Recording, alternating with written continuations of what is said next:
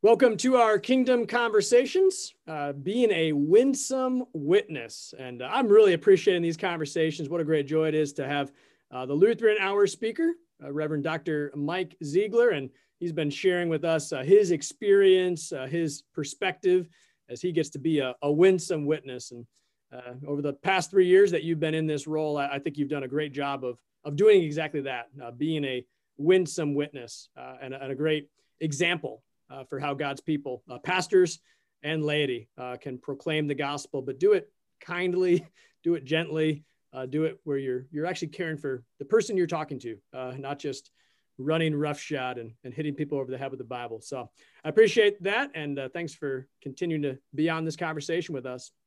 Thank you. This is a good thing you guys are doing. I'm glad to be a part of it. Wonderful. Well, as we've experienced, parish pastors, Pastor Davis, myself, I'm sure Chuck's experienced it as well. And just, we're all aware, sometimes it's hard to talk to other people about Jesus. Sometimes we find an opportunity and we hesitate.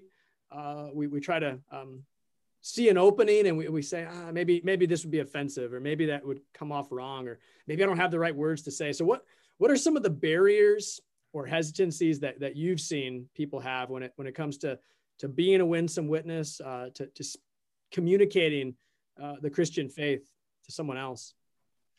Well, starting with the things you mentioned, that we all struggle with that fear of being offensive or fear of embarrassing ourselves.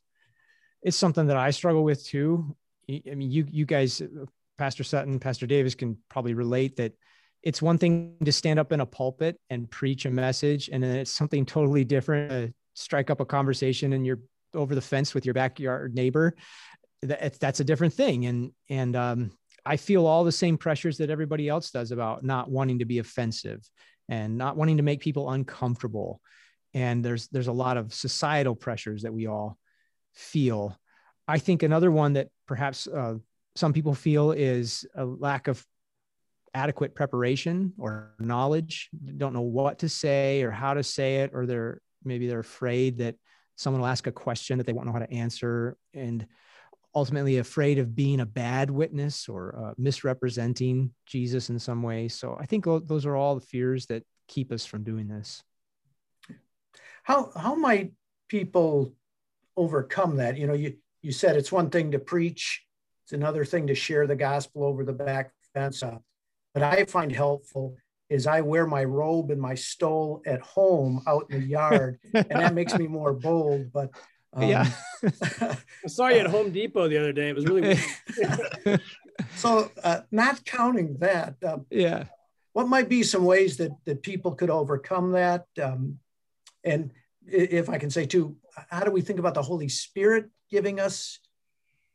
mixing into that? Well, that's exactly like you said, that this is not our message and we are not sent out on our own. Jesus promised to be with us and his Spirit leads and guides us. So that's just something we always need to remember and take comfort in. And then with that, just to practice and try and be willing to fail. And I think when we do that, at least in my experience, and as I've heard other people who are more experienced in personal witness than I am, what they found is that these conversations can be surprisingly delightful.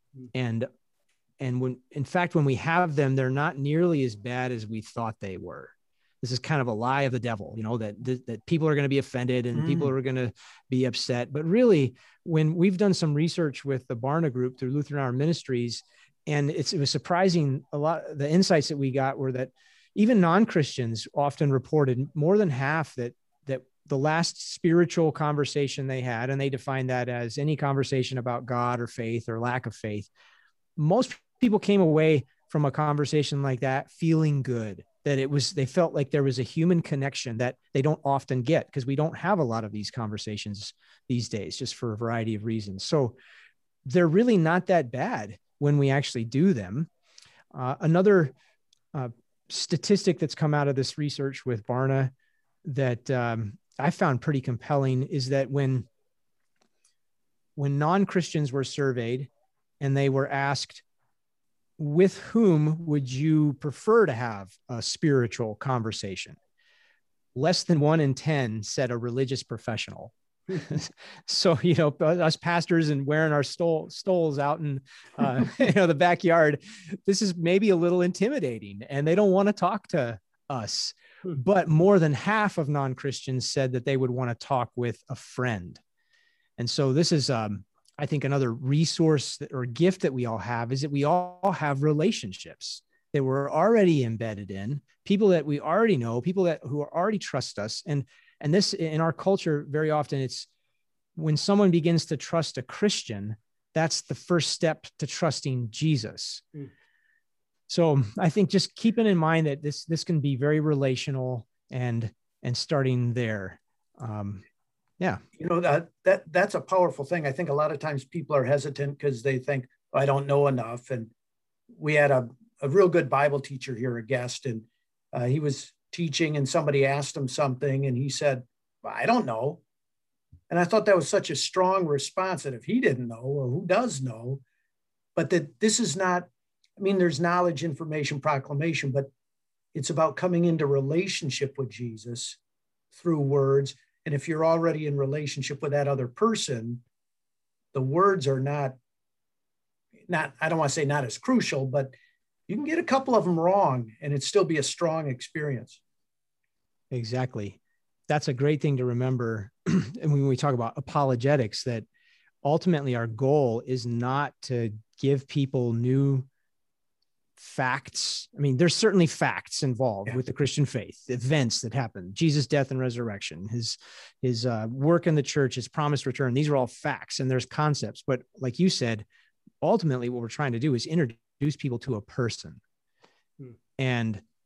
And your love for the person, for Jesus, can show even if you don't get all the words just right.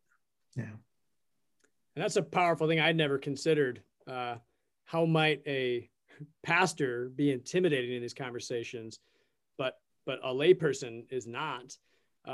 And so we've got three preachers here and Chuck. So I'm looking to you, Chuck. One of the things that I really like about what Lutheran Hour Ministries does, and Dr. Ziegler mentioned that work with the research of the Barna Group, but of developing the spiritual conversations. They make it so even somebody like me can share the word, and they describe a continuum of people that are unreceptive all the way up to people that are seeking. And if one recognizes where they are at, then you maybe in the beginning you just have that little bit of a conversation, and then as you get to know them, like Mike mentioned about building trust, and then you can.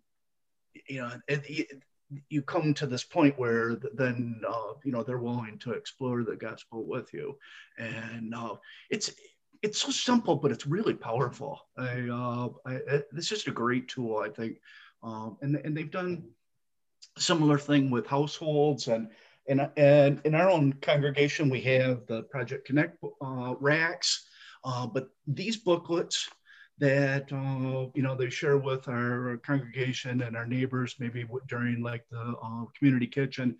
They talk about things like suicide, talk about divorce, talk about cancer, talk about Alzheimer's, these things that are painful, and but give people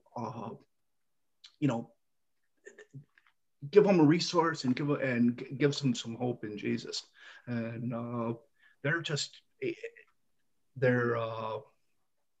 it's just great stuff. I can't say enough.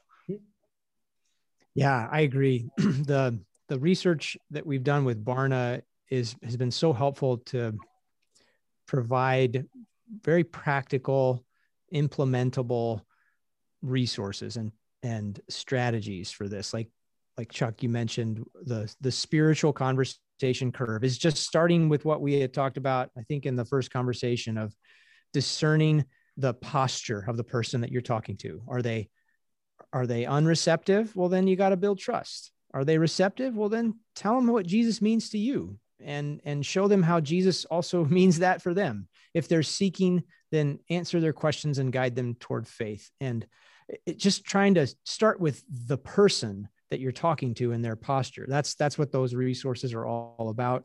And yeah, most of them are free. You can get them at lhm.org. One that does cost some money is a book, but it's well worth it. It's called The Reluctant Witness. It's written by a colleague, a coworker of mine and friend named Don Everts. And he does a great job of showing how you don't have to have everything right. He calls himself a reluctant witness. But he's discovered that these conversations can actually be quite delightful, quite enjoyable. And people are hungry for this deeper sort of a discussion and human connection. So that'd be another one I'd recommend. The reluctant, it's called the Reluctant Witness by Don Everts. I like that. Sounds like a Kasugi pot. Yeah, exactly. Well, like we've got winsome witness and reluctant witness. Kind of neat to see different ways people have played on this. So well, hey, this is an energizing conversation, especially really a key takeaway I think is how do you know it's bad if you've never tried it? Yeah. A French philosopher, Montaigne from the Renaissance, he says you can't be afraid of death because you've never done it. Kind of an interesting thing, but the same thing, you can't be afraid of telling someone about Jesus unless you really have done it. And like I'm hearing you say, the more you do it, the more you might find out it's not nearly as scary or difficult, maybe even joyful. We might be surprised. So if I can jump in, Pastor Sutton said Montaigne said something like that. I had a fourth grade friend in grade school that said something like that too. How do you know if you haven't tried it? Yeah. Your fourth grade friend was right up there with Montaigne. So anyway, well, hey, thanks for being part of this. What a great joy it is. We got one more. So thanks for being part of our Kingdom of Conversation, and God's blessings to you.